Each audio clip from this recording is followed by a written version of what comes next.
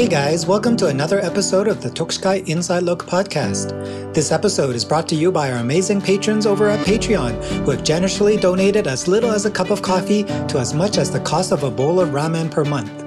You can find episode videos for these interviews as well as deeper dives into other subject matters at patreon.com/Tokushikai Canada. If you are enjoying this work, please consider supporting us. My name is Juandiego Fonseca. I am from Ecuador in South America. I currently work as a chemical engineering teacher in San Francisco de Quito University.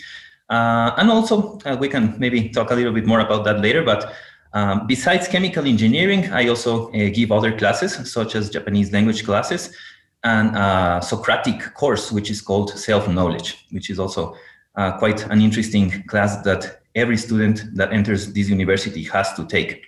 And it's about Eastern philosophy. So it's kind of an interesting curriculum for them to take. Besides that, I'm currently focusing my practice in Kyudo. I practice Kyudo since 2010 when I went to Japan to study my graduate studies. And lately I have been in a little bit of a pause, but I also am a long-time Kendo practitioner, about maybe 16 years of Kendo practice. But lately I have been working harder or focusing in Kyudo over Kendo, really. Okay, so you grew up in Ecuador, and that's yeah. So what was the circumstances around that?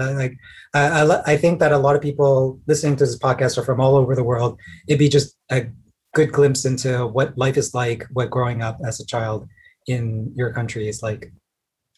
Right. So in Ecuador, well, when I was a kid, I moved to several places, especially in Venezuela. I spent a long time in my childhood, around, I believe, more than 6 years in Venezuela. And actually, I always had to travel a little bit, even though I was always in Ecuador. I usually traveled to Venezuela and also to Curacao in the Caribbean. And the reason is because my family is kind of a very mixed, really. Like my heritage from my dad and from my mother are very separate. And I happened to happen in Ecuador, I could say. So for example, my dad is a mixture between Lebanese and Dutch, but with a relationship to the Caribbean in Curacao, while my mother is a mixture between England and Ecuadorian, so it was a little bit strange for me growing up in Ecuador because I was always a little bit different from most of the people, what you would think Ecuadorians look like. So it was always a little bit, I always felt a little bit like a foreigner even in Ecuador. So that probably has some, I don't want to put words in your mouth, but you're exploring Japanese culture and this other things. When did that begin? Was it because you had this already difference in interests in terms of your upbringing? Yeah, I think so. I wasn't very interested in the typical Ecuadorian things, which would be soccer, basically. And the cultural background in Ecuador, even when I was a kid, never really interested me. So I was always doing a little bit strange things. And my source of strange things was Japan, So since I was a kid, I was very interested in video games, especially. I was a very, very how would you say, very zealous gamer when I was a kid. And also I really liked origami. So I've been practicing for a very long time. And especially I think that one of my very first interests in Japan per se was because of video games. And the reason was because in Ecuador, when I was a kid, it was very hard to get such things as video games. So you had to get them from the black market. And many from the games I had to go get when I was a kid. This is a 8-9-year-old doing this, taking a bus and going to the black market to buy games. And many of them were Japanese games, the ones that are like short, that you had to put an adapter to play. And the thing is that these games were in Japanese. So I started a little bit kind of my interest in Japan and in Japanese language, trying to figure out how to read what was written in the screen. So for example, I would know the character names, and then I would see what lines were written, and little by little I tried to kind of teach myself hiragana and katakana through video games. So I think that that was the beginning of a very long lifetime romance with Japan and Japanese culture. Oh, wow.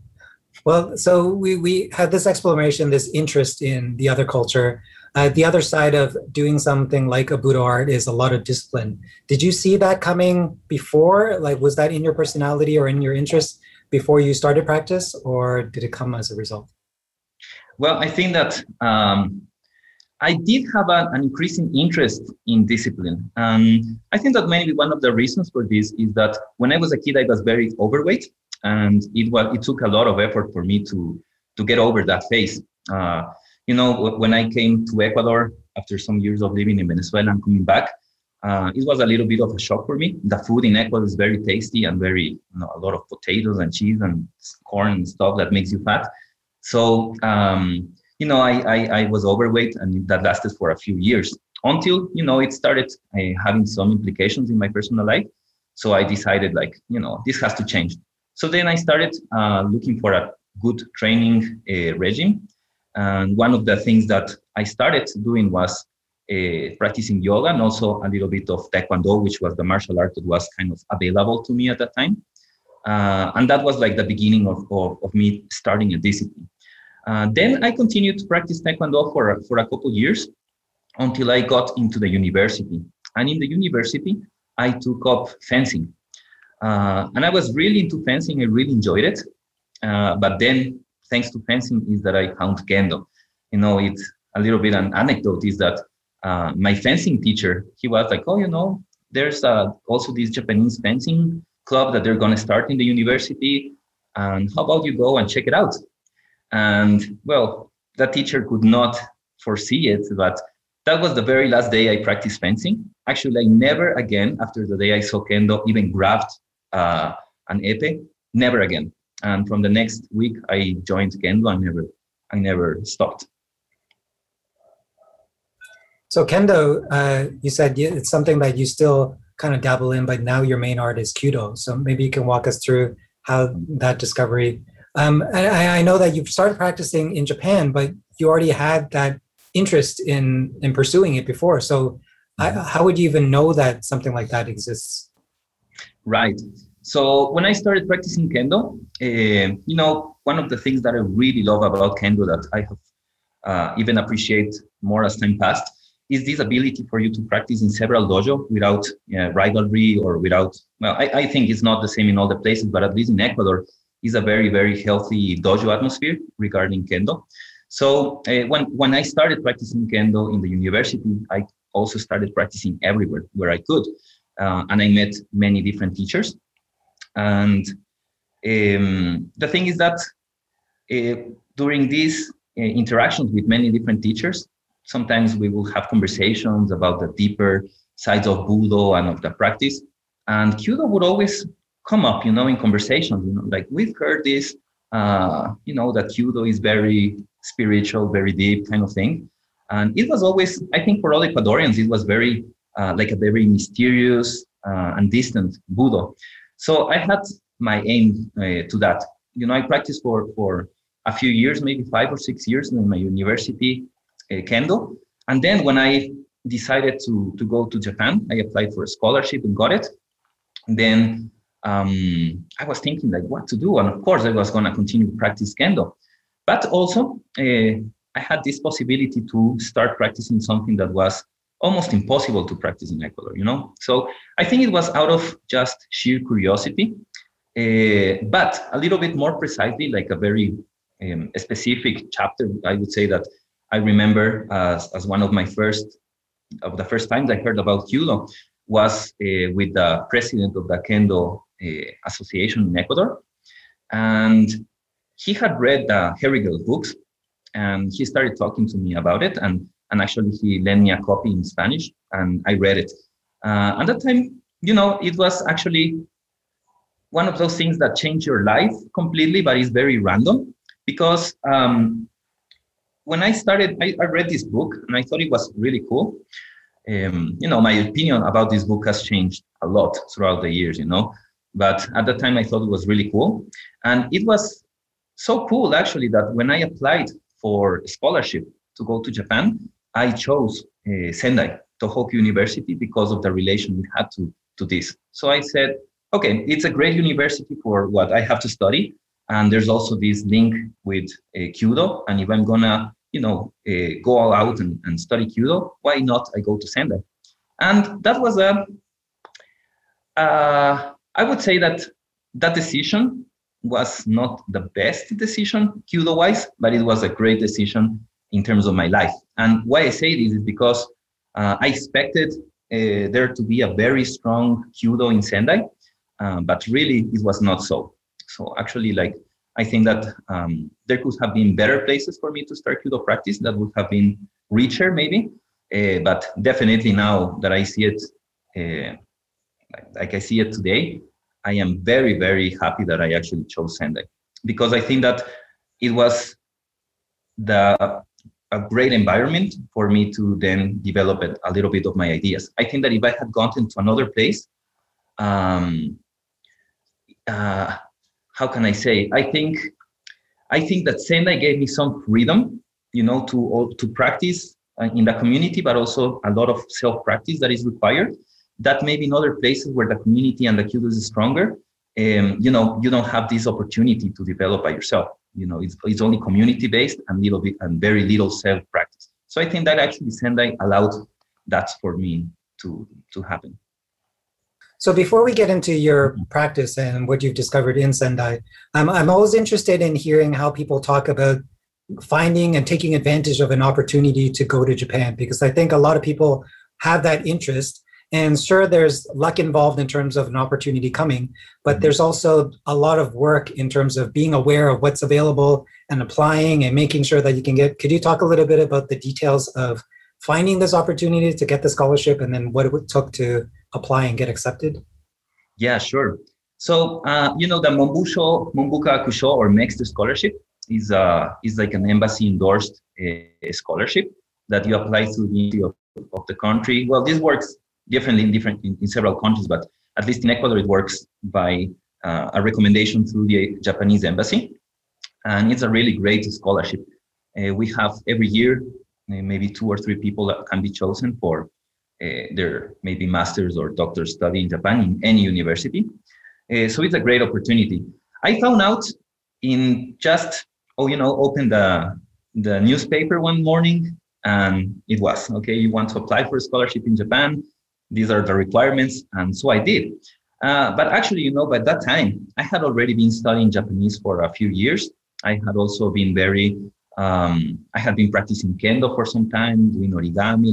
Like my interest in Japan was already a little bit developed by the time I found out about this scholarship. So when I found out about this scholarship, I was working as an engineer. I had not graduated from high school, from the university, sorry, because my thesis was still not finished. But I had done all my courses, so I started working as a process engineer. So I think that it was very lucky for me, really. But I really think that it was a matter of me opening the newspaper that morning or not. So I think that for that not to be the case for more people, I've made one of my, I would say, main activities is I came back the promotion of this opportunity in Japan, in Ecuador. So I work very closely with the Japanese embassy now, endorsing the program, trying to make it be known for the most people, and also advise on how to apply, how to be a good applicant, how to fill in the documents and all this kind of stuff. So yeah, I think that for me it was a chance. But what I would really like to do is that for the next generations, it's not going to be a matter of chance, but more of choice. Yeah, that's wonderful. It's surprising how many of those type of stories where it's some kind of serendipity that happens that allows you to find these things. So talk about your stay there. How long were you there? Were you feeling like you were dove right into living as any other person would live in Japan? Was there any culture shock involved? Like, what was your time like while you were in Japan? Right. So I joined the scholarship thinking about completing a doctor's degree. In Japan, that's about 3 years. plus 2 years for the master's, plus have a year that is made for research and, getting ready for the entrance examination and all that stuff. Plus, I stayed in Japan a little bit longer. I already had, before coming back to Japan, I was already kind of deciding, to get married, coming back to Ecuador with my girlfriend at the time, Japanese girlfriend at the time. Now she's my wife. She's living here in Ecuador. She's a Japanese teacher, actually. So all in all, I stayed around 6 years in Japan. And I think that it was, I would say that it was a very normal stay, but I think that the way I used my time was definitely disproportionately aimed to Budo.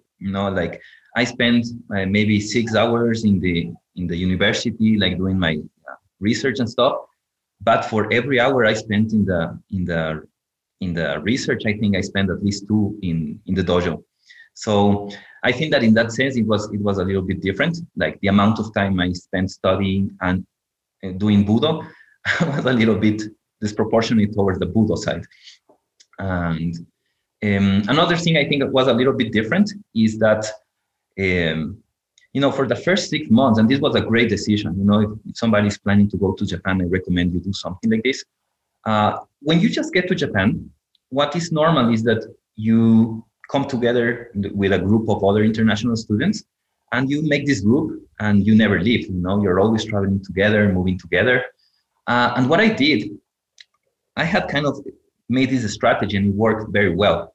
I didn't want that to happen, for me to be distracted with my other foreign friends in Japan.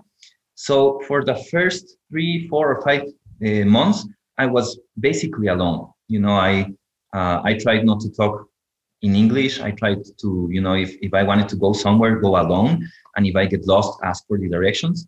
So my strategy was to be completely independent as much as possible from non-Japanese community for the first 6 months. And that was very good. At the beginning, my fellow international scholarship students thought I was a little bit crazy, because he's always alone, kind of weird. But during this time, I was able to really submerge in the Japanese, living in Japan and talking in Japanese and asking for the directions and doing all the procedures to get the phone and the bills, all this kind of stuff. And then when I finally took the decision to join the international community, I was able to help them because, I had made progress in Japanese that they had not been able to do. So then it was better for me to get very established in Japan before I open up to the other international community. And this way I was also more helpful for them. So I think that was a little bit different in my case. And how were you? So you had these foreign friends that are at the university, and then going out, like if you were just checking out the town and all that stuff, most of the people are Japanese. What about at the dojo? Like what kind of environment was it like? And did you have were there any interesting stories from that period of time? Right. So one of the things in Sendai is that it's a very small city compared to Tokyo. And one of the things that this means is that there are not too many foreigners in Sendai. Although I would say that Sendai is in great part Tohoku University. And of course, in Tohoku University, there are many international students. But most people that are not related to the university, it's not very common from people there to interact with foreigners. So it happened to me in Sendai many times that I was the first foreigner that made baby saw, So it was kind of, I caused that shock to many babies. And in general, there were certain places where there were not many foreigners. I think that even in comparison to other places in Japan, it was, very few. And one of these places was Kyudo, in the Kyudojo and the Kendo. And if there were other foreigners, they were most of the times in the same situation as me. Like they were very close friends of mine, or they came to Japan at the same time with me or something like that. So my practice in the dojo was also, especially for Kyudo, it was very only with Japanese people, say for a couple of international friends that there were. But for example, the first time I went to the dojo, it was, I just searched where the closest dojo was to my university dorm, look for the schedule, and then just show up and literally like, knock the door. Excuse me, I want to practice Kyudo, but where should I start? Please help me. It was literally like that. And yeah, I do have an interesting story about the first time I went to the dojo.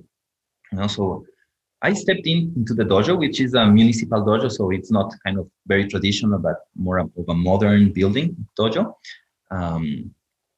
And as I tell you, I entered like very carefully, like, I'm sorry, I want to learn, but I don't know where to start. Can somebody help me?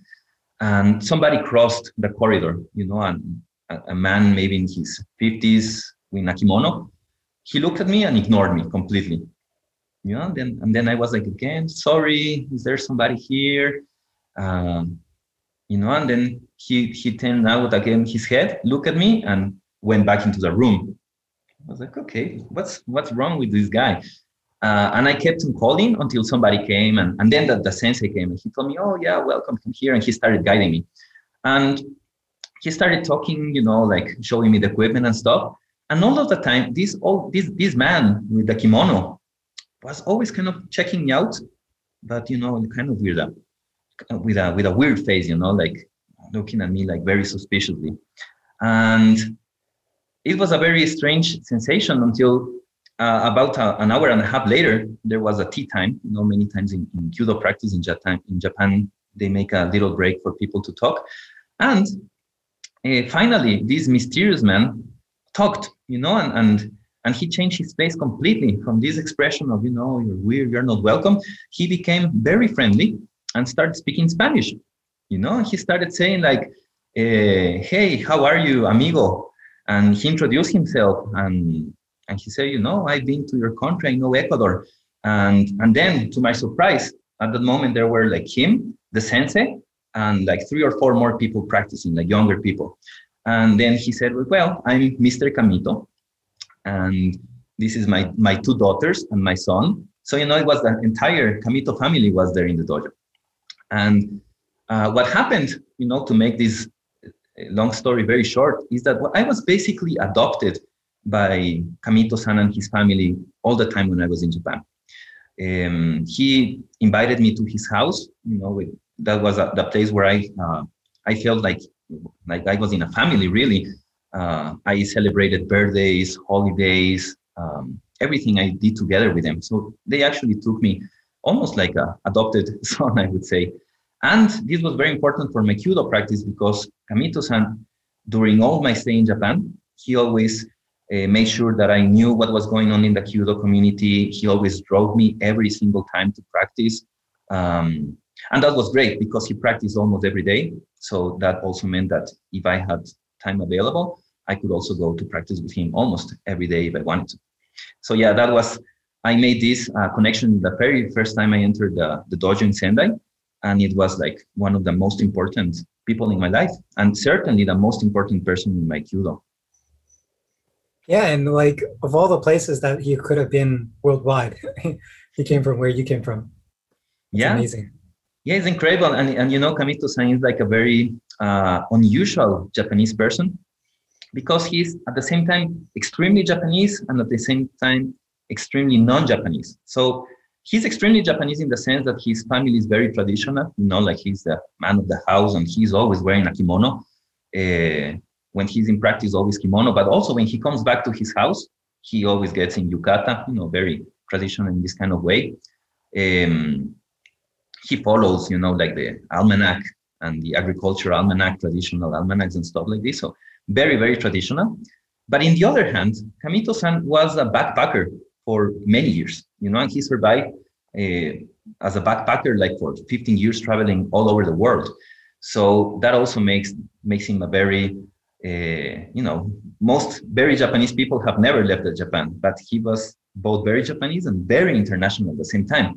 So you're going to be like celebrating a very traditional thing in a family setting, but listening to Bob Marley, for example. So it was this contrast that was very interesting to find in him. Yeah, and that would have totally broken all expectations for what you had when you said, "Oh, I'm just going to go to Japan and learn Kyudo," and then you get adopted by this family. Well, was there other points like I know you read the Haribo book that there would have been a huge change from what you thought that was and what else? Maybe you can talk about as you were practicing more. What are some of the things that you learned and you came to realize when you were practicing these arts in Japan? Right. So, for example, one of my things that I appreciated that book a lot because it told me about Kyudo and all this possibility of a very interesting dimension of practice that I think that it attracts many of us to Budo practice. And at a certain point, I went through a phase of rejection of the book. I think this also is very common, and it has to do, of course, with all the Zen thing. I had been interested in Zen for a very long time. I had practiced Zen meditation since I was in the university. As you heard, in my university, there is a class that you have to take in the first semester that is basically about Eastern philosophy and practices. So I had been practicing for a long time, and I really was into Zen. So I studied about it, and I always combine the practical part with also the academic studies. So I have been very interested in Buddhism, especially in an academic sense, for a long time. So, when there's this kind of, how can you say, sometimes it doesn't really match what's going on in the book with the same thing. And, I know you have also had Errol Hartman in the podcast. So, I read I read the paper he translated and everything. And then I started thinking critically about Zen, And then as I started dwelling a little bit more, how would you say, more objectively into Zen, because I was like really into Zen, so it was not very objective. It was kind of like, a very partialized way of looking at it. But then I look at it a little bit more objectively. And there were some things that I started that I didn't think they matched very well. And it also didn't really match my experience in Kyudo. So there was this phase of not liking the book. However, the thing is that I was a little bit disappointed in a sense, but I think that for a long time, my disappointment was not in the right place. Like, I was kind of disappointed in the Awa Sensei aspect, let's say. Well, I should have been a little bit more disappointed just in the Herigal kind of way. So why do I mean? What do I mean with this? Is that, I think that my appreciation for Awa Sensei and his philosophy and his experiences and all these things was a little bit damaged by the way it was portrayed in Herigal's book. Because I think that by trying to give it a deeper dimension, it actually kind of directed it in a direction which is not the correct one. So I think that he was not a good teller of Awa Sensei's experience. Maybe that would be. But then, through the years, I have reconciled a little bit with it. And both with the Herigal and the book and with Awa, I've made peace with that. Now I really like the book again, although with very careful when we're discussing about it. But especially, I have regained a deeper interest and also appreciation for Awa Sensei and his ideas. And I really think that his philosophy is not well understood. I think it has not been well communicated. And, now I'm looking deeper into it and I'm finding it very, very interesting. Yeah, and I can imagine that someone like you that's very introspective and very into researching these things that I'm kind of interested to hear in a couple of years or in whatever time it takes to see what this new take on his work is going to be like, because I know that you're already doing a lot in terms of helping communicate a lot more that hasn't been passed on outside of Japan. So you've had this practice, you're there for school, although you're spending more of your time in the dojo. I think you also did something else. You worked on this documentary. Can you talk about? Oh, yeah. So, well, I work in a series of documentaries with Empty Mind Films. The first one is this one, you know, One Shot, One Life. Maybe you have seen it. I think that some people in the Kyudo community have seen it. So, you know, this, it was also very, I don't know if you want to hear a little story of how that began. Yeah, absolutely. Talk fully. I want to know all the behind the scenes details. Right. So I was actually traveling to Tokyo for a Kendo event. I think it was a Kendo World, a Keikokai that they doing in Tokyo. And well, it was a fantastic day because that day I saw the best kata exposition I have seen in my life. You know, it was two women doing kata in the Budokan with Inoue Sensei like guiding them. It was a great event, really. But the thing is that at the end of this event, of this Keikokai, there was like a lucky, you know, like, how do you say this? Like Takanamikuji, like, you know, like everybody wins random prizes, kind of thing. So I won a prize and I won a DVD. I had won Empty Mind Films DVD. And I also knew that the person who made the DVD was there at the event. So I went to thank him for, you know, for bringing the DVD and to talk about it. And as I was approaching him, I heard him talking with somebody, and I heard the words Sendai, Tohoku University, Kyudo, Awakenso, and I was like, wait, this is very interesting. So I approached him, the director John Braley from Empty Minds Films, and I told him, like, you know, I wanted to thank you for bringing this DVD and because I won it and I'm gonna really enjoy watching it. But I heard some very interesting words when I was approaching you. And then we started talking, and he told me that he had these plans of making a 2-hour long Kyudo documentary, and that he was thinking of going to Sendai and Tohoku University. And I told him, wait, that's where I live, that's where I study, so let me help you. And that's how we first got into contact. And that was the beginning of, wow, it was it ended up being not only this documentary about Kyudo, but also like 10 more shorter documentaries on different budos. And we went all over to many places around Japan, filming and interviewing. So, wow, that was a very, very interesting experience overall.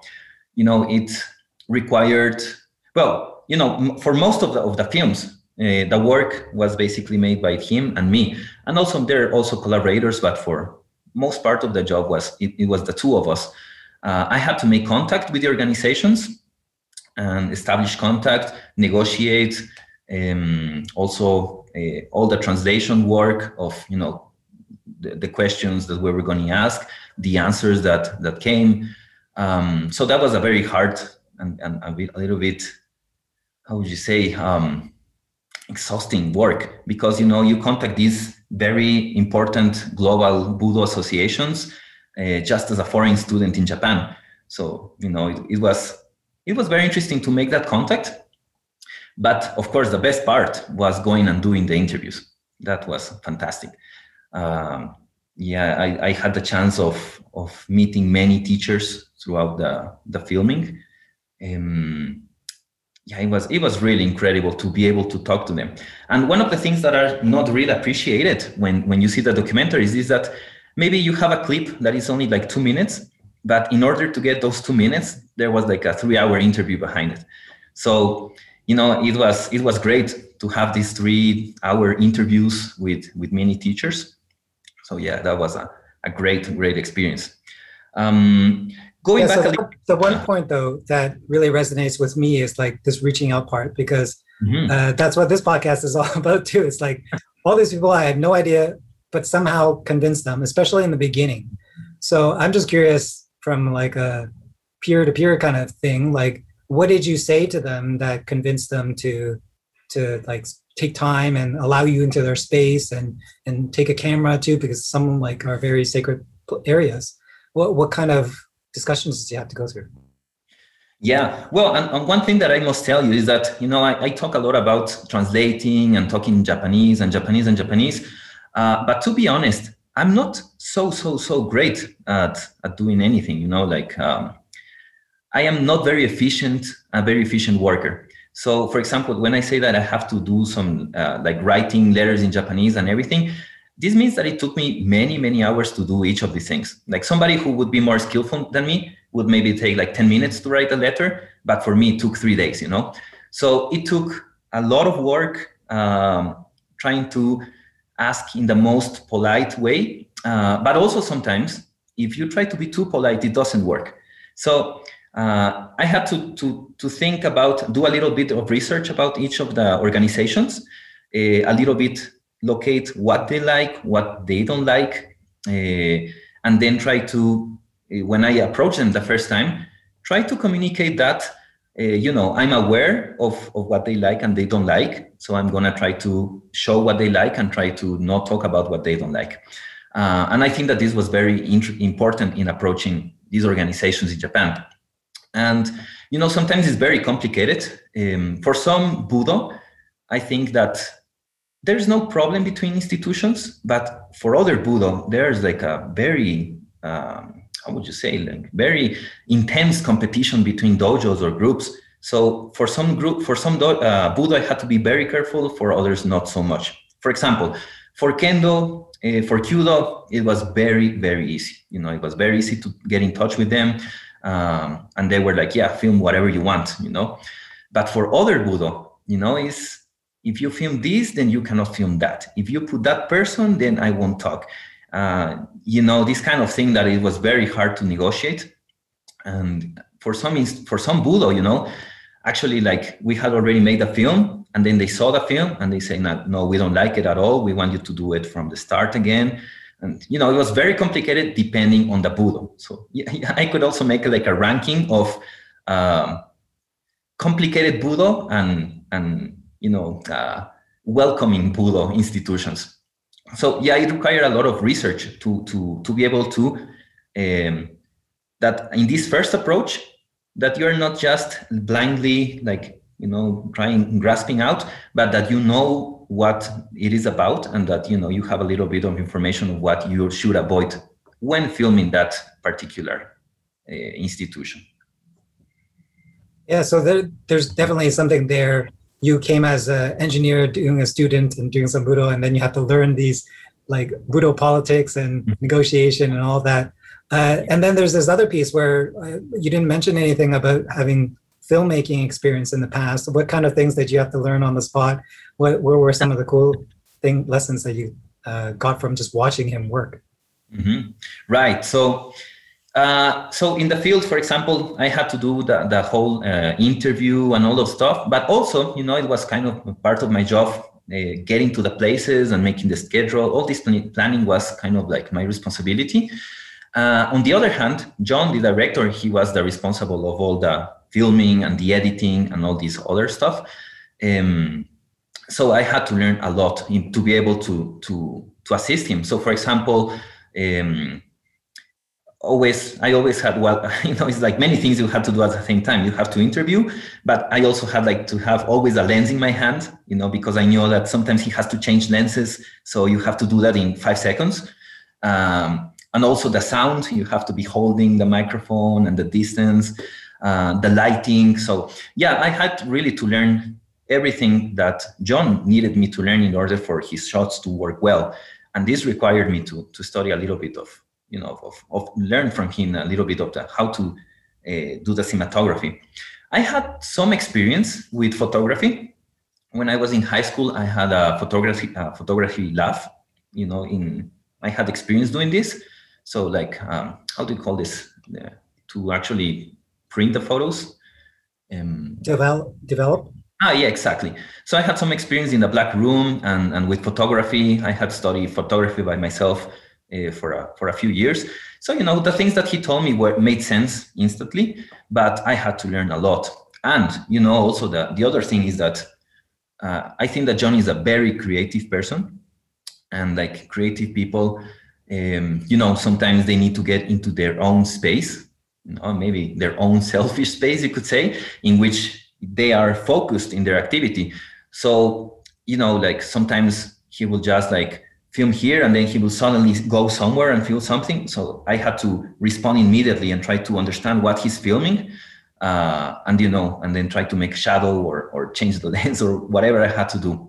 So it was a very very hard in that sense as well. You know, being an assistant for this kind of work, it requires a lot of attention, you know. So it was a little bit stressful, but wow, it was very, very enriching. I learned a lot with him.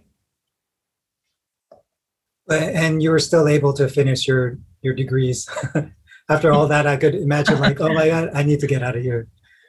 There's just so much work. So, you know, in my strategy, I don't recommend this strategy. I don't think it's a great strategy. It worked for me, but I don't recommend it to anybody. I would say that my progress, I was always in my studies trying to do what I had to do. You know, I won't say like do the least possible, but do what I had to do and try not to do anything else than what I had to do. And maybe the last 3 or 4 months before I had to give my thesis, both for the masters and for the doctors, then there was no dojo. Then there was like 3 months of me living in the room, you know, like basically day after day in front of the computer, finishing experiments. So the way I could spend a lot of time in Budo activity was doing this sacrifice that required me like full time in my studies for periods of 2 or 3 months. That was really, really terrible, you know. When I was finishing my doctor's degree, I think I like gained weight like in like 2 months, 8 kilograms or something like that. And it was just because I was sitting and writing my work. Yeah. So there's school, there's dojo, there's this other thing. You also mentioned you met your wife there. Over like 6 years, some people are like, okay, it's time to head back home because it's just been here for a long time. What was your feeling around being in Japan, kind of fitting in with the group? Was it something like, oh, I could just stay here as long as I want, it's easy, but I still like my home, so I want to go back? Or was it like, I really need to get out of here? Maybe you can talk about over time, how was your feeling about living in Japan and if it changed? Right. Yeah. So I definitely think that the best choice for me was to come back to Ecuador or just get out of Japan at that time. You know, I had noticed by meeting many foreigners in many seminars, you know, I tried to attend each and every seminar I possibly could during my stay in Japan.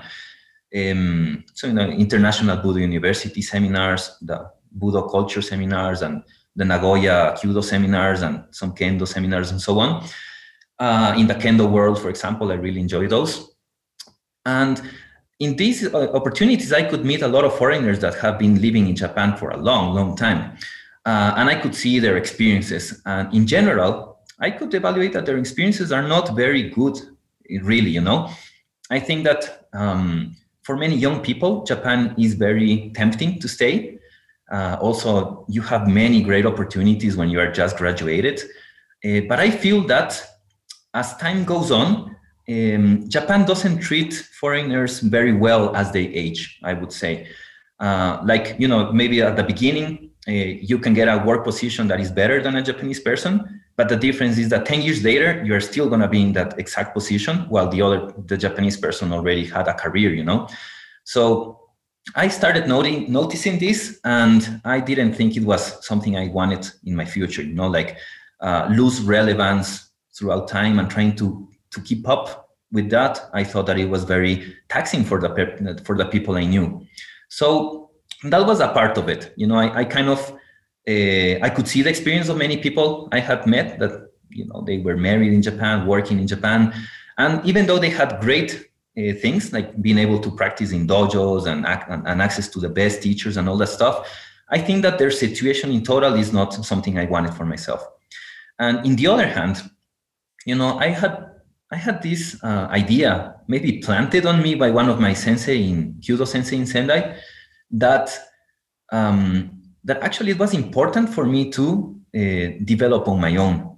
You know, it was, maybe can talk about it some other time too, but I had like 2 main Sendai teachers for Kyudo, and they were very different. One was very conservative, and the other was a little bit, I would say, maybe liberal. And I think those terms are not very adequate, but I would say that one was very, you know, do Kyudo exactly as the teacher tells you and do not deviate a single millimeter from that. very strict in that sense. While the other teacher was like, try this and try that and try this and this other thing. So one teacher will teach me tenouchi is done like this and, just like this. While the other one will tell me, in this school, tenouchi is done like this, in this other school like that, in this school like that. So I had this contrast between maybe something that was a little bit dogmatic and something that was more experimental. And as time passed, at first I was very, very devoted to the conservative teacher, But as time passed, I started really appreciating what the other sensei was also teaching me, all these variations and all this diversity in shooting. And something very important that he told me once also helped me make this decision of coming back to Ecuador, is like, if you really want to be better, you will have to be by yourself. If you're always with the teachers, you're always going to be a student. So if you really want to learn, you have to be the teacher. So that for me was the what really signaled that the right thing to do was, to get out of Japan. You miss the teachers and the access to the dojos and everything. But on the other hand, you are able to position yourself in a different role that can help you understand all the things you learned, by having to teach them. So yeah, I think that this was also very important in that decision. I think what you mentioned is super valuable in terms of experience, because when someone goes to Japan for a short period of time, they might have just one type, like they might only experience the very rigid traditional style teaching and dojo, or the opposite one. And then they'll come back and they'll say, this is what Japanese dojo is like, when even within that country, it's very broad and different. So I'm curious, and because you've also attended a lot of seminars, what are the differences in terms of students, like in terms of how they behave, how they interact, how they shoot when you go to these things? Is it something where you go to a seminar and you can tell immediately, okay, this guy's from this type of dojo, this guy's not, or is it like all blended together? Yeah, I think that it's easier for me to kind of differentiate this kind of thing.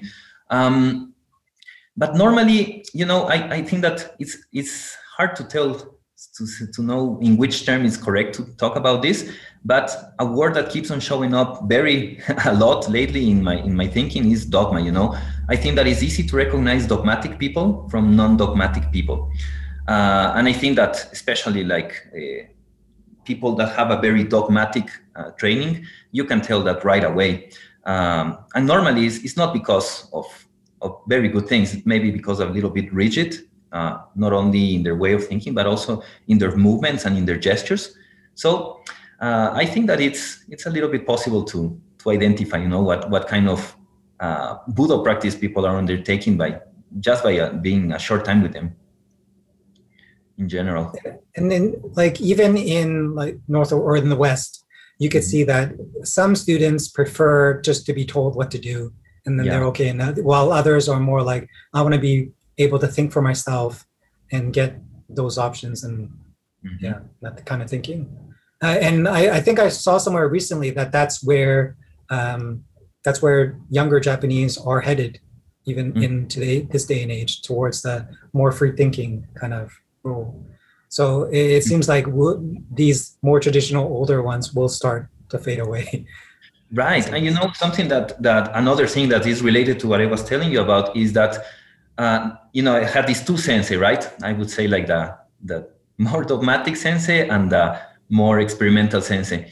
And a little bit also the reason why I started focusing more in one more than the other is because, for a very, very, very plain reason, the very conservative sensei has a very correct and very nice Japanese, while the other sensei, he has a very strong Tohoku accent. So it actually took me a couple years to be able to understand him. He was always very friendly with me and trying to teach me a lot, but I just couldn't understand him. It was very, very hard for me to get through that.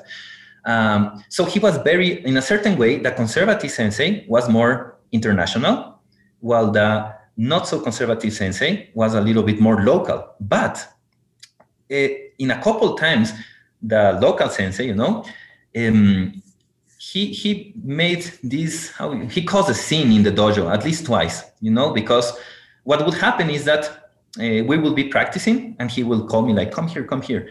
And we will go to the Makiwara room, and then we will be like 1 hour, and he will be teaching me all these variations of everything, this can be done like this.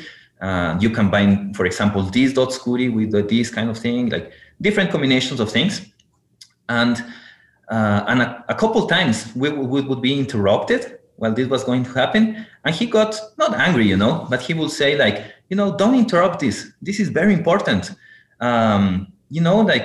You should follow his example. Sometimes he did this at least twice, making a little bit of a scandal. Like, you should be like him. He's always asking and trying to understand. You just do what you're told. If it's up to you, Kyudo is going to be finished by the next generation. He told me, the future of Kyudo is in foreigners like Fonseca-san.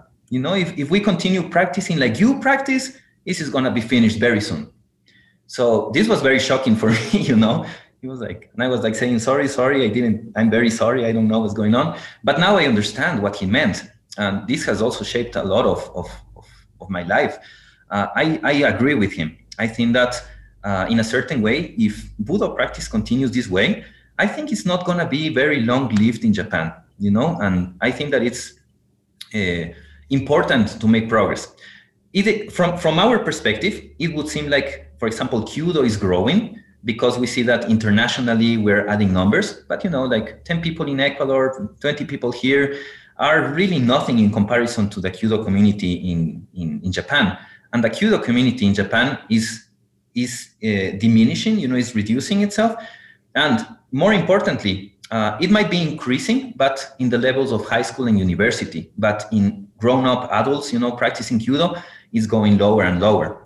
So yeah, there is a situation where if Kyudo practice continues this way, the population is going to be reduced in such a way that, for example, the kake makers, the yumi makers, and the artisans for the equipment that is the better quality equipment, not directed for high school and university, they're going to start becoming less and less.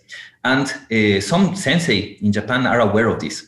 So I think that they do find the fact that many foreigners are trying to go to Japan and learn as something that's kind of like refreshing for them. That might be the clue to avoid the extinction of the practice.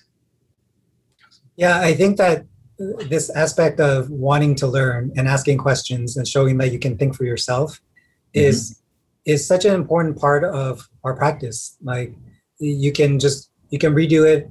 What was it? You can repeat the same thing over and over again, but if you're doing the same thing, what was that quote? If you always do what you always done, you always get what you've always got. So and I think that's something that is true even in the West. Maybe it's not in the Budo because most of us come with this, we already know it's different. So we're already trying to explore something that's different and ask questions and stuff. But even in our day-to-day lives, whether we're driving our cars or going to work here, we have to be aware that having this curiosity is really important. Sticking with the Japan theme, do you have another story you want to share about your time there that's interesting? Yeah. Oh wow, there's way too many, but I think that maybe one of the and maybe this will relate to what we might talk next time. There were a couple situations that were mind blowing for me. Like there's a couple of experiences that. I really have really stayed in my mind. And for example, one of these, before that, yeah, there's a huge experience that I can talk to you about. And is that actually I was in Sendai when that Great Tohoku earthquake happened, the earthquake and tsunami. So yeah, I think that I'm going to tell you more about that than my strong impressions, because this I think is very relevant.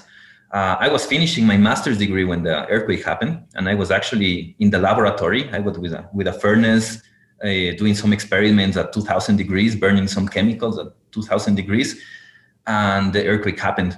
And well, that was quite an experience, let me tell you.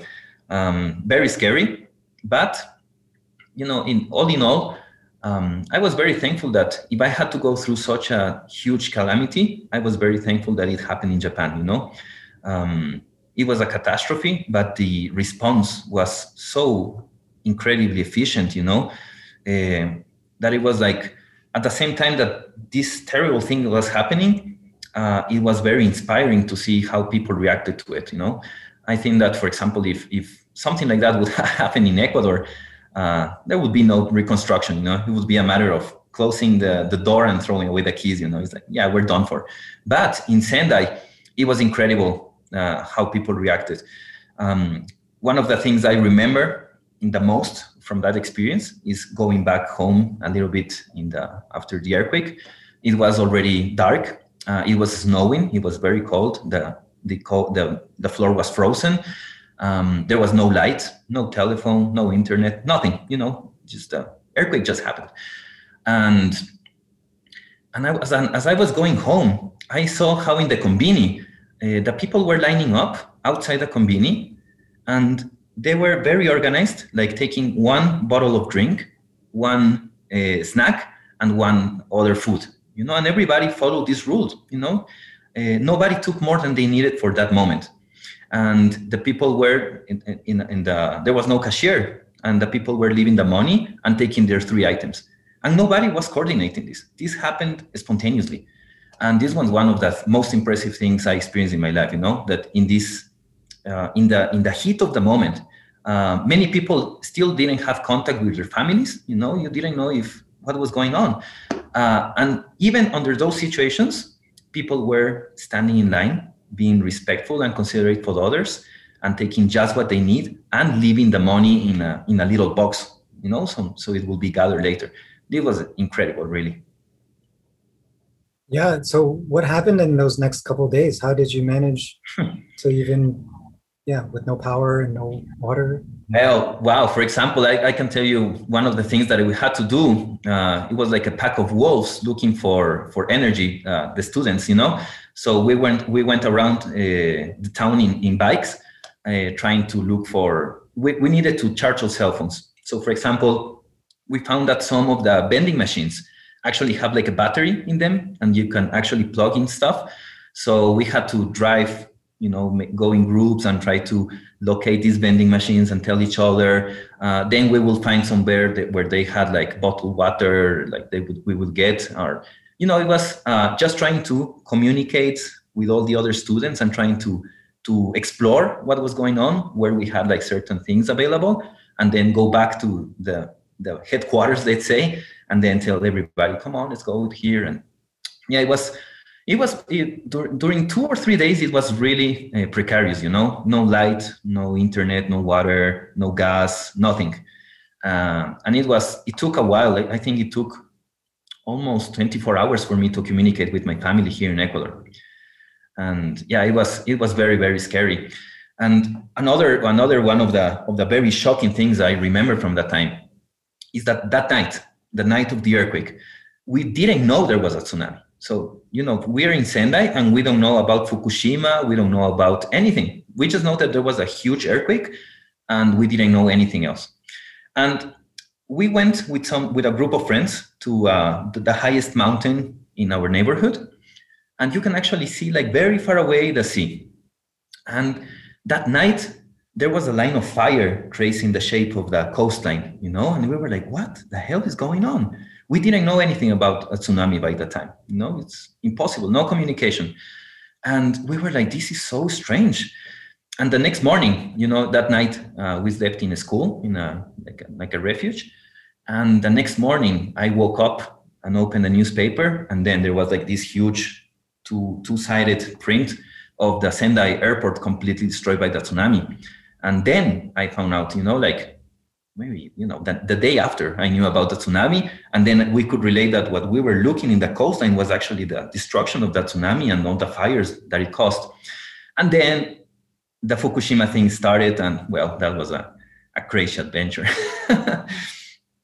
I can only tell you that in order for me, I was a little bit forced to come back to Ecuador. I didn't want to come back to Ecuador. You know, like many people fled Sendai when the earthquake happened. But I was one of those people that were like, no, I'm not leaving. I feel like I want to be part of this place, so I'm not leaving. But I was a little bit forced to come back. There was like a diplomatic strategy I was played upon that the authorities in my country kind of forced me to come back to report that I'm alive, and then I come back to Japan. But, in order for me to go back to Ecuador, I had to basically take a taxi from Sendai to Osaka. But it's much more complicated. It took 3 days, and, it was like it was something like maybe like a zombie movie or a zombie apocalypse movie kind of 3 days. But yeah, it was quite an adventure that. But, all in all, something that is interesting is that many people, they will be like, oh, you would be like very scared or traumatized or how you want to go back to Japan. There's still earthquakes and the Fukushima thing going on. Why don't you stay in Ecuador? And I was like, no way. If something like this is going to happen, I want to be in Japan when it happens. So even though it was a very traumatic experience, like such a disaster, I was very impressed by the positive way Japan responded. So I was not afraid after that. I was like, I feel super safe in Japan. So I was not. Yeah, good for you.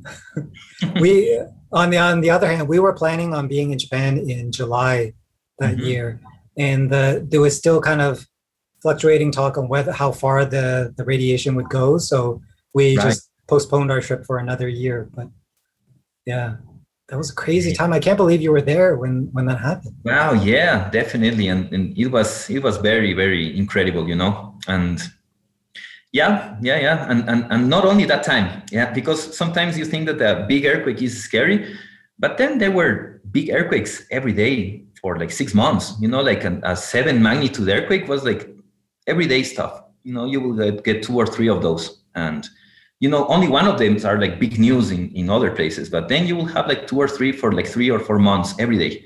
Yeah, so it was a very impressive time, like a very exciting and scary time to be in Sendai.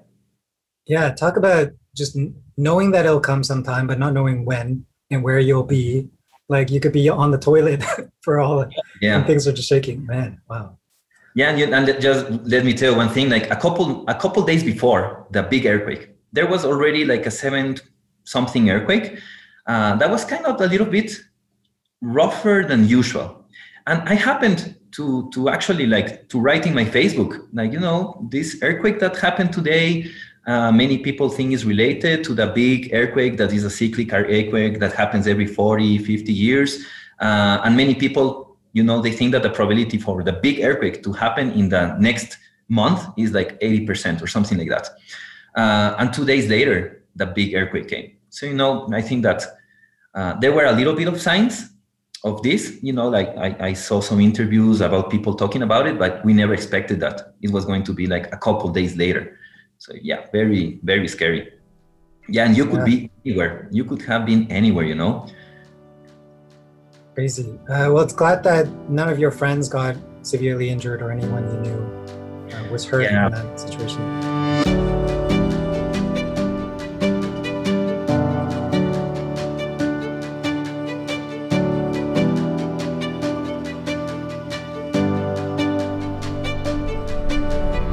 So last time we talked about, I was telling you that I had an early interest in Japanese pop culture, basically, through video games and also like anime and origami.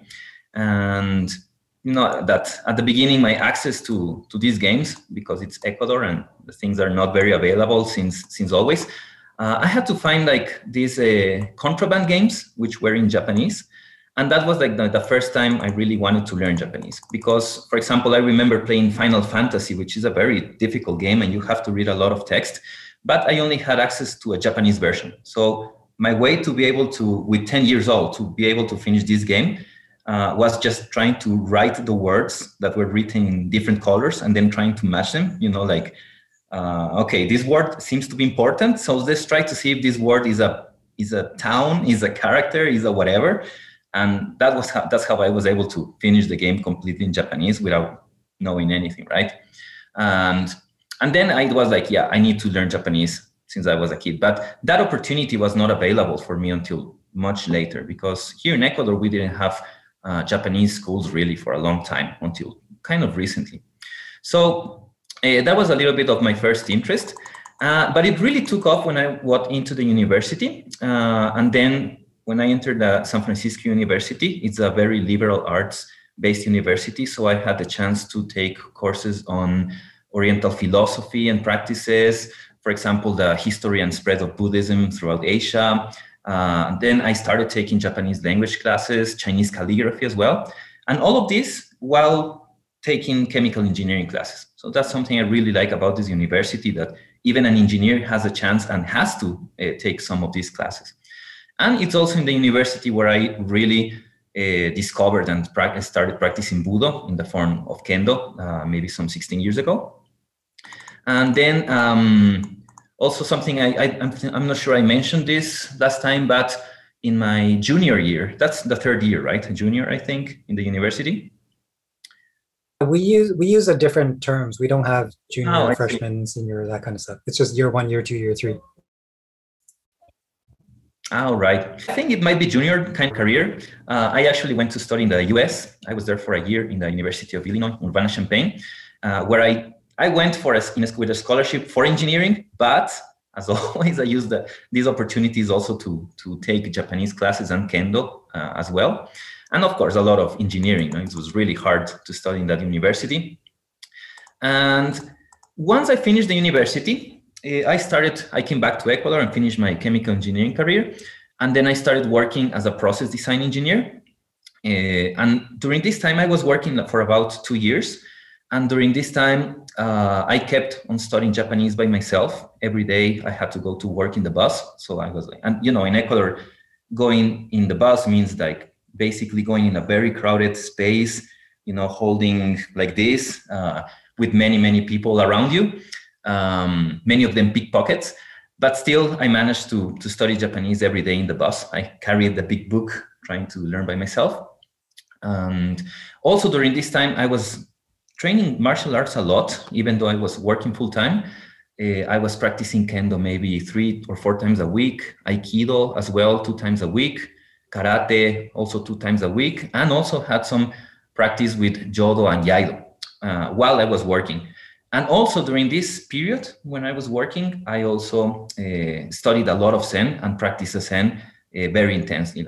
So basically I had martial arts, work, martial arts, and that was my everyday for like 2 years. So it was a period of my life that I look back and I'm like, it would be impossible for me to keep that rhythm again. But that happened for some time. And that was okay until I kind of grew disappointed with my job. And the problem is that the nature of my job as a chemical engineer is to, at least in this work, was to design the petroleum extraction and refinery facilities. And the thing is that our petroleum here in Ecuador is in the Amazon jungle. So that meant that all the things that I was designing and everything were built in the Amazon jungle. And although I had a lot of care to follow the environmental norms and all that, the moment where the constructor has to start the project, they start cutting off expenses and they start failing to do these important things for the environment. And then part of my job required me to go to the built places, to the facilities, and verify that what I planned was what was built.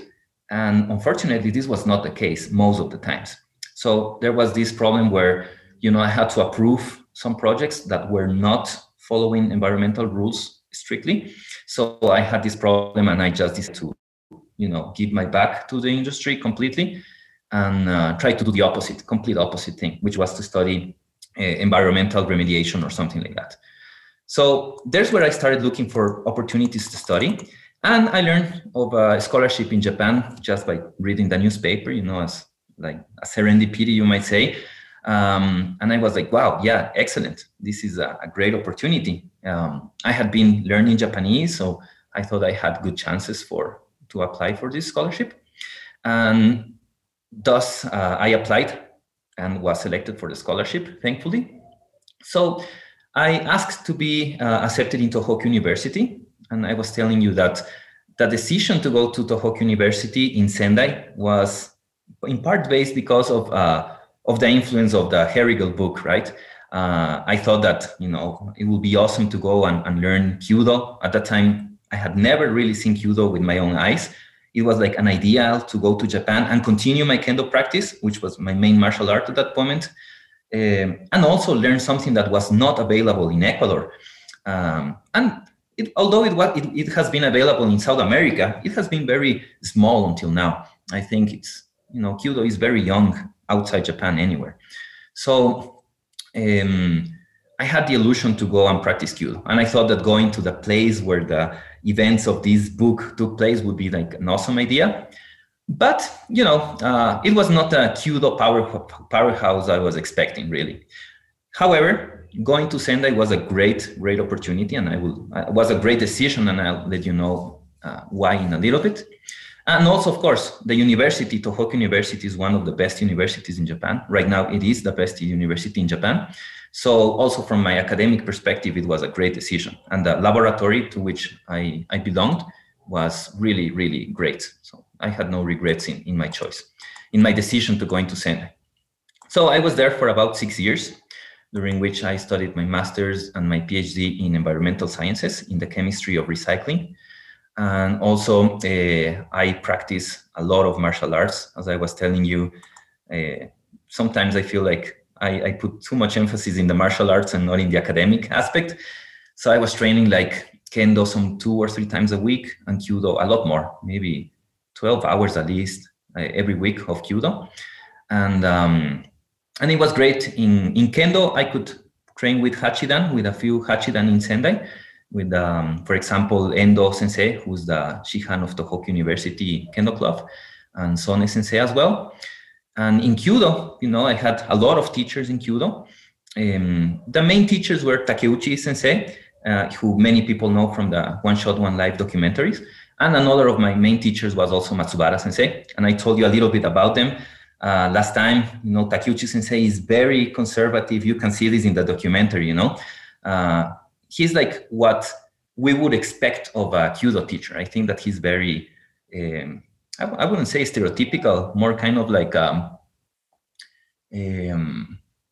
archetypical Kyudo teacher kind of thing.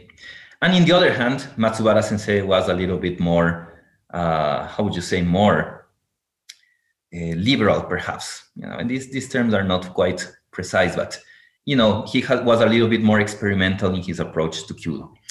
And also, you know, one of the things that was great of living in Sendai was that I didn't spend much money. You know, in my costs for living and transportation were very low in comparison to people who live in Tokyo or Osaka. So this means that with Sendai as headquarters, it was very easy for me to travel to many places. So I had the chance to go around and go to seminars and travel a lot while I was living in Japan. And you know, also something I mentioned a little bit last time is that there are not many foreigner practitioners of Budo in Sendai. Although there are many international students, there are not many Budo, you know, people interested in Budo. But I had a very close friends, international friends, Budo friends, and it was great to travel with them to seminars. For example, in Kendo, Brian Beckford from the US, he does Kendo and Iaido as well. And also Thiago Junqueira from Brazil. Those were my Kendo buddies. And also in Kyudo, for example, Kentaro from Poland. He was also a very close friend in the Kyudo in Sendai. And with them, I tried to travel and go to seminars as much as possible.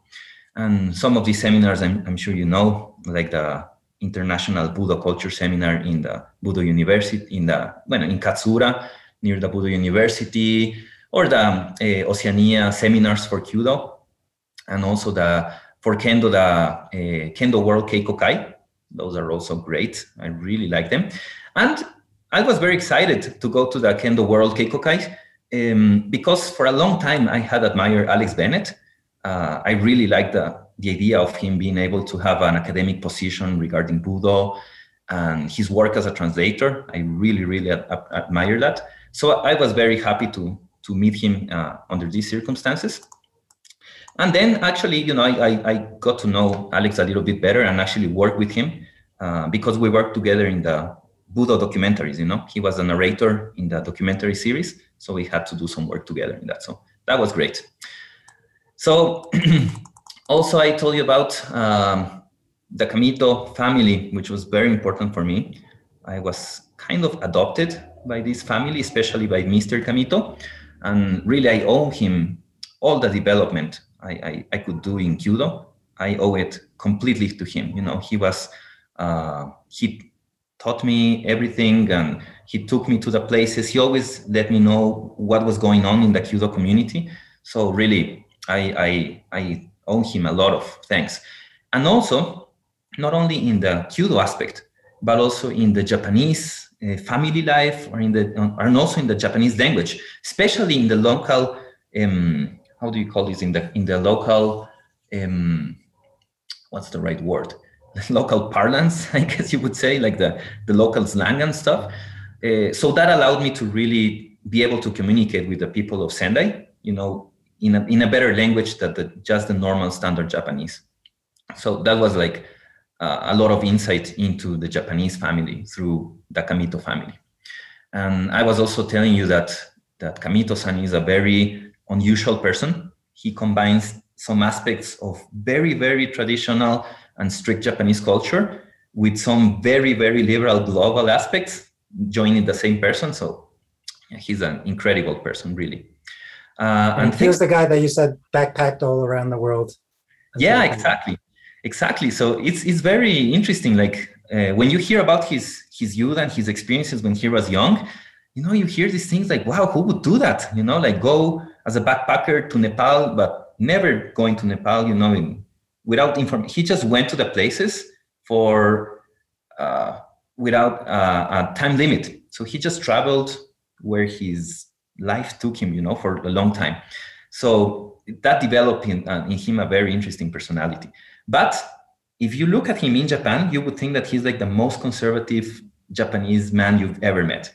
He, as soon as he gets inside his house, he changes his Occidental clothing to yukata or kimono, and that's how he feels better, And he's like the man of the family. He gets first to the afuro and all this stuff. But at the same time, it's a very strange contraposition. So yeah, it was great to meet him, like a person like that as well. And what else? Also, I told you about my experience with the documentary films, Empty Mind films, that, it was a lot of work. It required the organization part, approaching the institutions, convincing them, preparing questions, and then the part of executing the interviews, and then preparing the translations, doing the subtitles. All this stuff was a lot of work. But, working with the director, John Braley, it really was a great experience. I think that he does his job very well. For example, one of the things that impressed me is that how he managed to construct the One Shot, One Life, the Kyudo documentary. At the beginning, I didn't really understand what he was doing because it was kind of too Western for my liking, But when he finished it and the music and everything, it was actually like, then I could really appreciate a little bit of the genius behind his concept. And I really liked working with him. It was very hard too. He's a person that is very hard to work with. But if you manage to match his pace, it's a very great experience. Sometimes he was too absorbed in his job. So a part of my job was kind of taking care of him somehow, like don't stop here, or, move a little bit here, or when he forgot to ask or say thank you to somebody, like I had to he meant to say thank you or whatever. So it was a little bit like also trying to allow him to be able to do his work. So that was great. And the best part of this, of course, was meeting the people and going to the places where we filmed. So for example, in karate, I met some really interesting people like Higaonna sensei from Okinawa, from Goju-ryu, and also Sensei Naka Mori from JKA, Yahara sensei from Karate no Michi, Otsuka sensei from Wado-ryu. So, I never thought I was going to be able to meet all these people. And also in Aikido, I had the chance to meet and talk to Doshu, to Moriteru Ueshiba, as well as Mitsuteru Ueshiba, visit Daiwama branch dojo, also like some very important Aikido sensei like Chino Susumu and Ando Tsuneo, some of the pupils of Shioda Goso sensei. So that was also great, and so much more. One of my favorite episodes doing the documentaries is when we went to visit the Iwama dojo, and we met a lot of the pupils of Ueshiba sensei, and also some of the Uchideshi that were working there.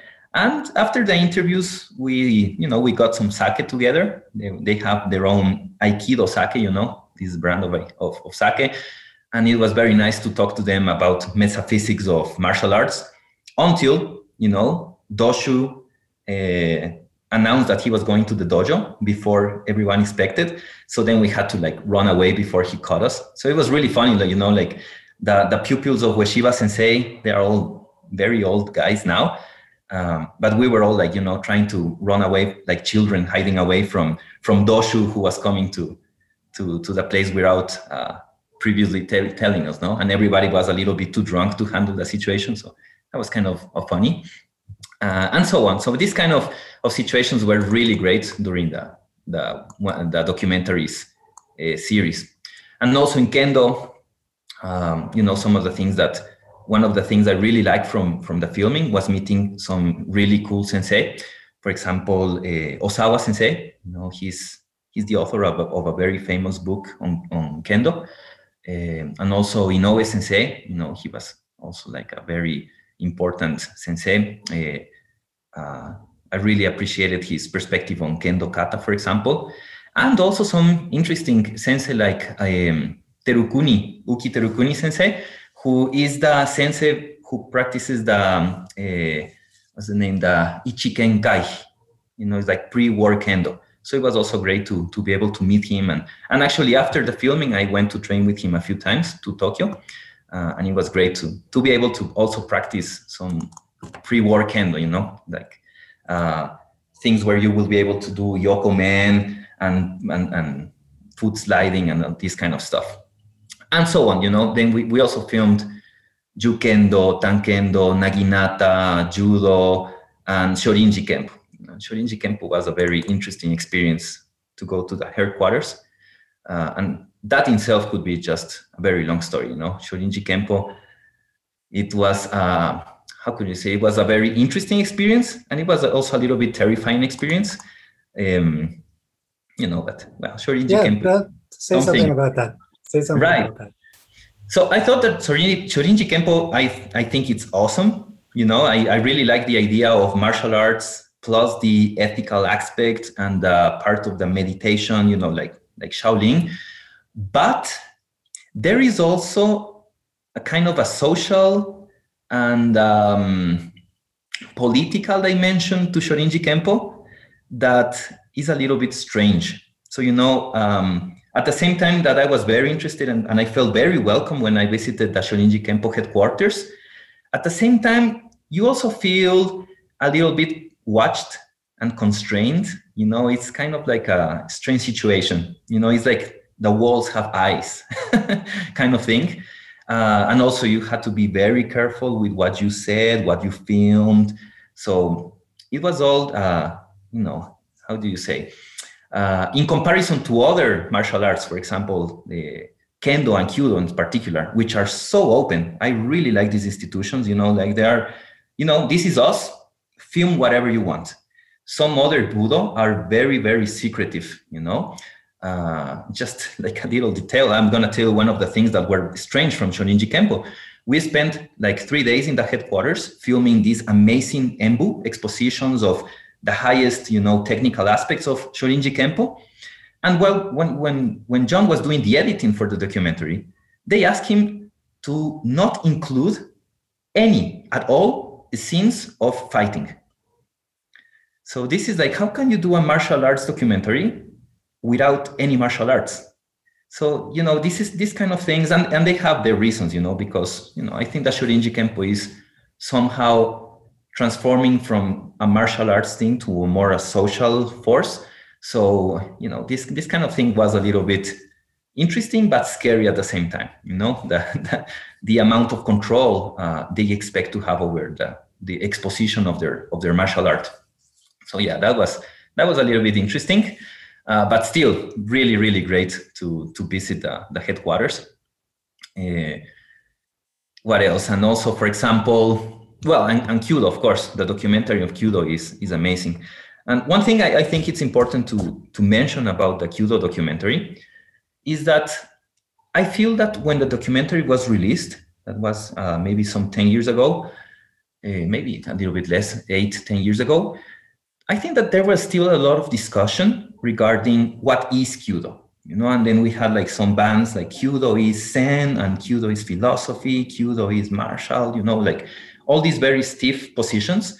But I think that the One Shot, One Life documentary has the merit to show Kyudo in all these aspects, and say that all of this is Kyudo. It's not like either one of them is correct and the other ones are not, but Kyudo is all of this. There's a Kyudo, is something when you're at a school level. Kyudo is something when you're in university level. When you are an adult, it has different dimensions. For some people, it's just a space for social interaction. For some people, it's a space for personal development. Some people like the competitive aspect. Some people just want the Shinsa aspect, for example. And I really think that the documentary managed to show this all together, and how all of these matches instead of compete. It's not like one Kyudo, but Kyudo is a very diverse practice. So I think that was great from the documentary. I really think that I feel that it has helped to change a little bit the perspective of accepting more different kinds of practice within a single discipline. So what else I can tell you? Trying to get to the point where we left last time. So another experience I think it's worth mentioning during the time as I was in Japan was participating in the 16th World Kendo Championship that was held in the Nihon Budokan. Participating in itself, it was great, like being able to fight in the Nihon Budokan, incredible, it's like a dream come true. But more than that, I really like the experience of the Ecuadorian Kendo team coming to Japan. It was the first time for most of them. And we traveled to Oita in Kyushu to train before we went to Tokyo. And it was great because I had the job to be the interpreter for everybody. So I had to be in every interaction there was between an Ecuadorian and a Japanese sensei, I was in between. So, of course, I was very busy, but at the same time, I had access to everything that was being communicated. And that's one of the great things of being a translator or an interpreter. You are the only person who really has access to absolutely everything that is being communicated. So I really like that, to be able to have the experience and actually to have my skills in Japanese to serve a purpose. So that was great. I really enjoyed, being of service for the Ecuadorian Kendo team. And just looking at my friends in Ecuador, many of them I had trained for a long time, but then when I went to Japan, I didn't see them for a long time, and meeting them again in Japan was really incredible. So that was very, very nice. And also, where we left off a little bit, another interesting thing that happened during my time in Japan was that I was in the epicenter of the Great Tohoku earthquake in 2011. So I'm going to make very long story very short. The most terrifying thing, something I remember last time we were talking, I was in a taxi across Japan. So the thing is that the most terrifying thing during the earthquake was actually a cultural shock with Ecuador.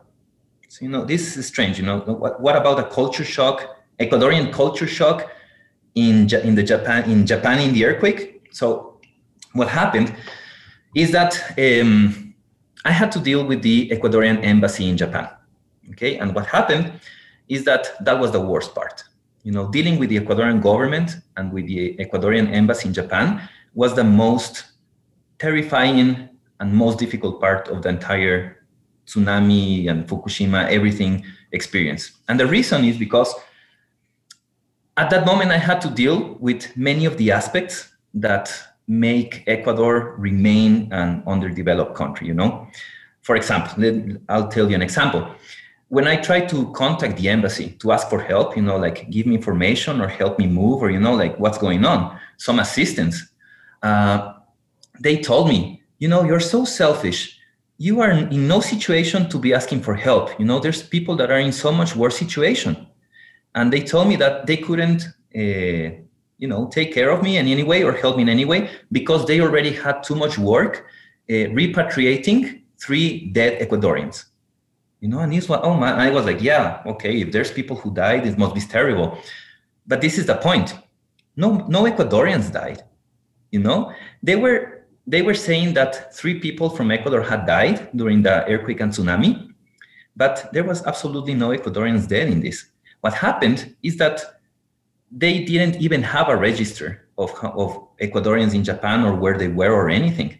So they decided that 3 people that they thought were in Sendai were dead. And they actually called the families in Ecuador and they say, there was an earthquake and we think that this person died. And the families were like terrified, like, oh my God, earthquake, Japan, dead. These people, one of the people that they reported death to their family was not living in Japan for over 11 years. And they called the family to tell them that, that person died in Japan. It's like, and of course it was a great confusion.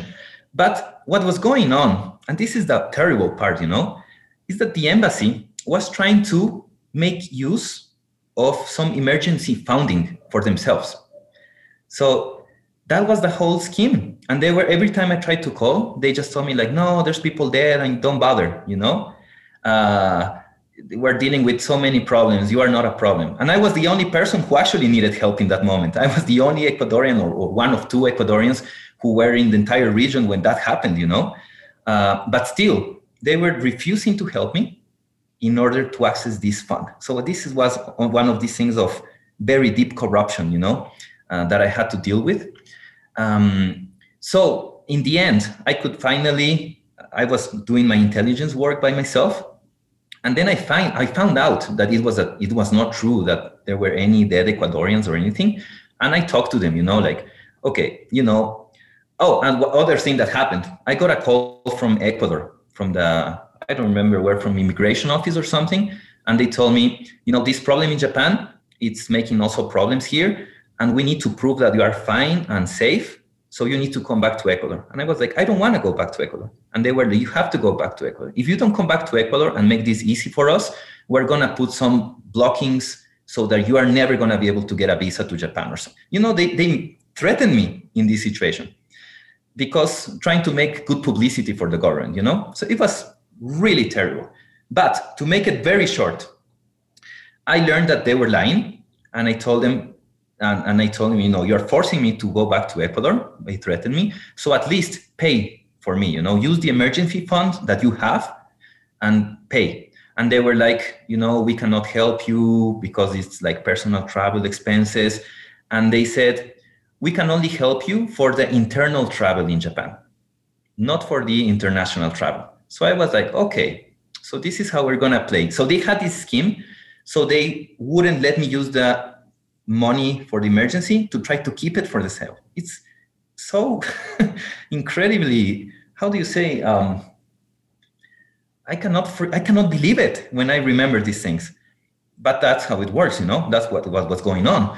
So to make the story short, I said, okay, you're not going to pay for my flight. No problem. Just make a compromise to pay my terrain transportation within Japan. So please send me a letter with a compromise of payment to the person that's going to transport me. So they thought I was going to take like a cab to the train station and, it was going to be like very cheap. But, I counter-schemed their scheme and I took a cab and I took some people with me and we went from Sendai to Niigata across because we couldn't go through Tokyo, you know. I had to go to Osaka in order to get out of Japan at the time. You know, it was very hard at that moment. So, and it was impossible to go through Tokyo, impossible. And one of the reasons is that there was no gasoline at that point. You know, if you wanted to go from Sendai to Tokyo by car, one of the problems is that there was not enough gasoline to do it. You know, it was not possible to do it. So we went the other way, from behind the other side of the island, and took a cab, you know, Toyama and all these places, and then went to Osaka. And I can only tell you that they were probably very surprised by the really high fee of this, but it was a very interesting road trip. You know, you are kind of like escaping Japan in the confusion of the earthquake, and trying to get to Osaka. And well, in the end, I could outplay, you know, the embassy, and they ended up paying thousands of dollars in a taxi. You know, in comparison to the plane ticket, it was like 4 or 5 times more expensive than the plane ticket. So I could get away with that. And eventually, you know, I took actions against that, and actually many people from the embassy lost their jobs, you know, and their positions because of what they did. So yes, definitely the worst part of my experience in the Japanese earthquake was dealing with this kind of like unfortunate corruption that is very widespread in Ecuador, and I think in South America in general. But eventually, all that happened, you know. In the other hand, as I was telling you, I was very, very happy, well, not happy, but I was very pleasantly surprised with the reaction of the Japanese people to this catastrophe. I think that it was amazing, the solidarity and the resilience that the Japanese people showed to this. It was really incredible. You know, really, really, when I think about it, it seems impossible, because I cannot imagine people being so kind to others given their own personal tragedy, you know. But that was like the spirit of the people after the earthquake.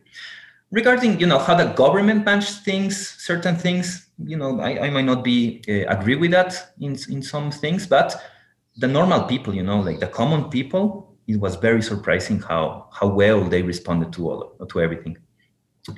So that was kind of a little bit where we left off. And now maybe I can tell you what happened after I came, you know, back to Ecuador, and how it was coming back to Ecuador, right? So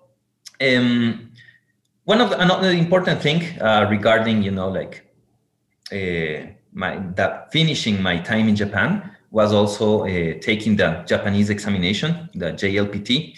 And, you know, that's also an interesting story, because many times people who study Japanese have the JLPT exams, like, you know, to mark their progress. But I never took a JLPT exam until I took the level 1 exam. And that was like just a couple weeks before I left Japan. So I was like, okay, if I'm going to take the JLPT, I better do it now. Just a quick explanation for those who don't know the JLPT. I think there's 4 levels or something. Could you explain what's required for each one? Exactly. So the JLPT is the Japanese language proficiency test, and it has 5 levels. N5 is the lowest, and then you keep going until N1, which is the highest. And, you know, it measures your ability a little bit to know the grammar, the words, and the kanjis. It's not very good for speaking or for listening, really, although it does have comprehension and reading comprehension as well. So I think there's a few exams, but I think that the most useful one, the most globally accepted, is the JLPT. So normally people, like, you know, like you've been studying Japanese for maybe 6 months, and then you try to go to level 5. But then to go from level 5 to level 4, it's kind of like the double. And then from level 4 to 3 is like kind of the double. So it's kind of an exponential growth. So normally level 1 is, even if you get level 2, you know, it maybe takes a few years to go to level 2, but then going from 2 to 1, it's going to take you like that amount of years again. That's kind of like the idea. But I never went to the trouble of taking the JLPT exams.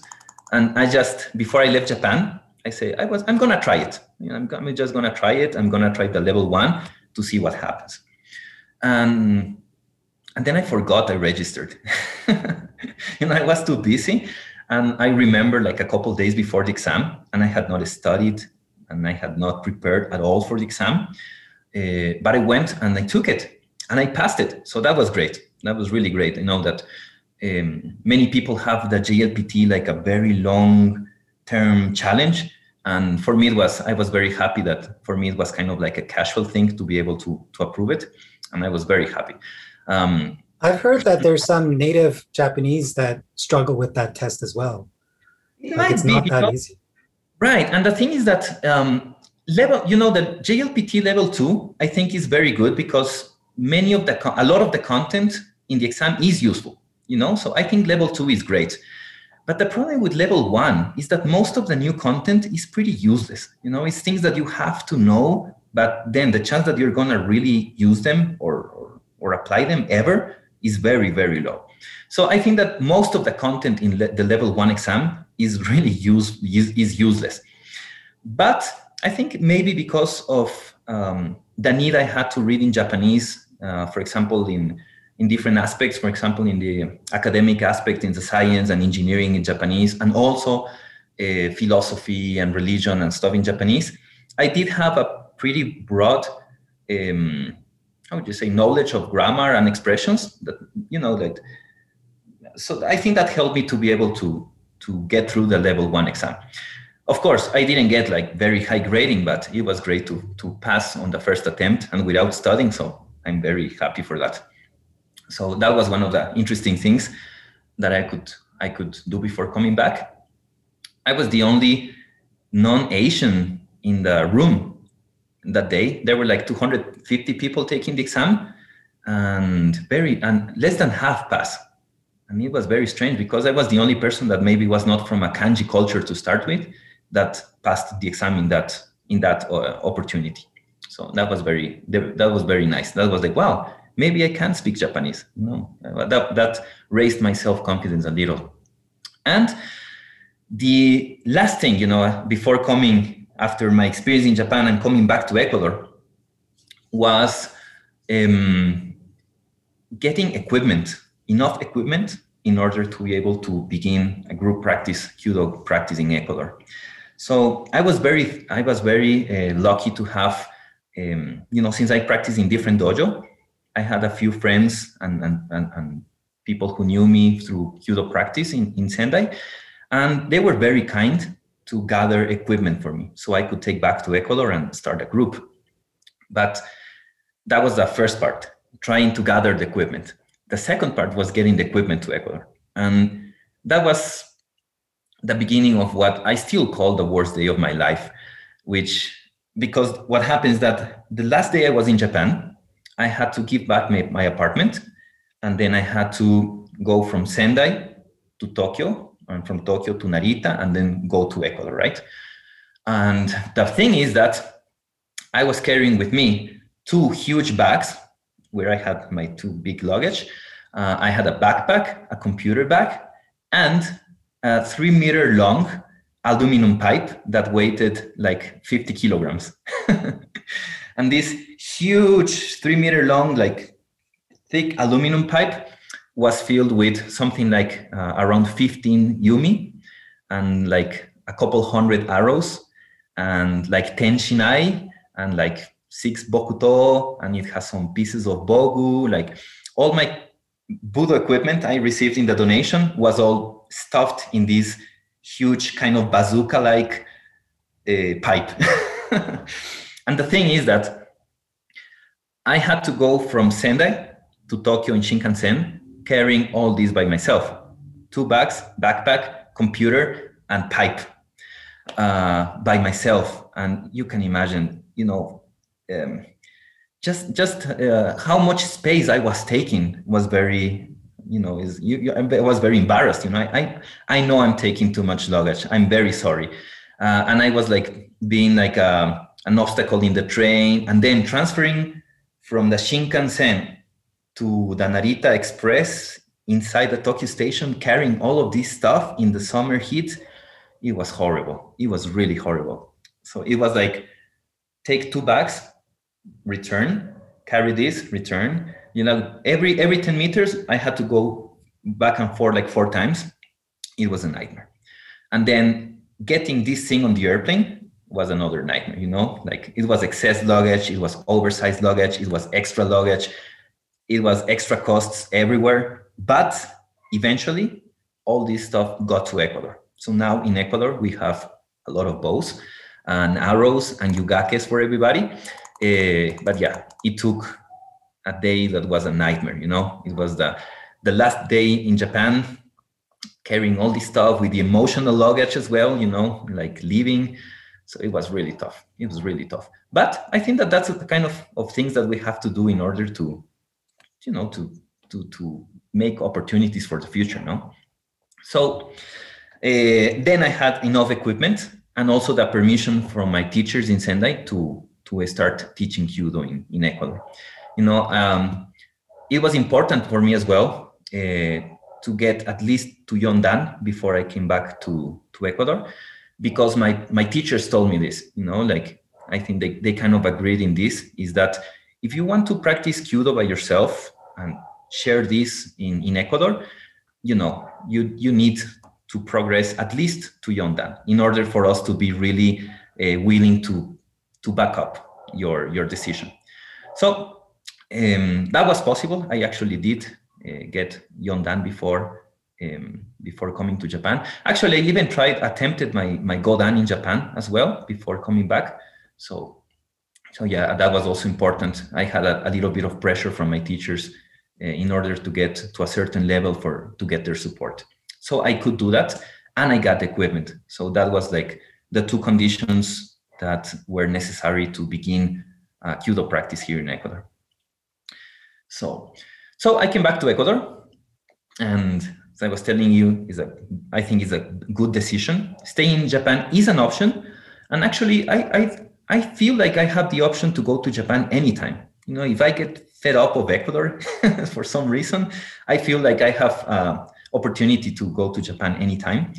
Not only because of my family relationships. My wife is Japanese, so I can, we can go to her home anytime. But also because I have professional and also other personal connections that, I think I could make use in order to go back to establish myself in Japan. But for the time being, I really think that it was the best to come back to Ecuador, definitely. Especially regarding martial arts. I think that the biggest decision was, am I going to stay here and keep practicing martial arts that I really love, or go back to Ecuador and kind of refuse access to all these teachers, but in exchange of what? But now that I have been here for a few years, maybe 5 years since I came back from Japan, I definitely think that coming back was the right answer for my Budo. I think that coming back was the way to actually develop more in Budo, because in certain way, I feel that when you stay in Japan, you are always a little bit infantilized somehow, like you're always going to be the pupil. You're always going to be the younger one. You're always going to be the foreigner, And I think that it's important to actually have a change in these roles in order for you to be able to progress past a certain point. So yeah, I think that that was the right decision, definitely. Yeah, there's probably that aspect of like everything being so easy and accessible. It's like if you have a baby and you're just spoon feeding them all the time, they're not going to want to pick up a spoon and try to eat themselves. So they don't learn that skill. So yeah. Precisely. Yeah. So and that's one of the things that, trying to practice Kyudo here in Ecuador and starting to begin a group, it was very tough because the conditions are not very good. Ecuador is a country where I think that the only physical activities or the only practices that are kind of like accepted involve a soccer ball. Like if there's no soccer ball, it's beyond the comprehension of most Ecuadorians, So things like, for example, support from a government or something like that for Budo it's impossible, It's like you can propose social development, personal development, and I think at the end of your presentation, they will just ask, where is the soccer ball? And it's kind of like this. So it's culturally, we are not very used to the idea of martial arts beyond the sports aspect that it might have. So I think that it's very hard to establish something like that. Hey guys, I hope you enjoyed that episode because we have a lot more exciting conversations to share as we explore the world of the traditional Japanese martial arts. The Inside Look podcast is made possible by our patrons over at Patreon, so if you enjoy this work and want them to continue, please consider supporting us for as little as a cup of coffee. There are many more ways for us to work together by connecting with us on Facebook and Instagram at tokushikai.canada and subscribing to our monthly newsletter at subscribe.tokushikai.ca. Until next time, thanks for listening.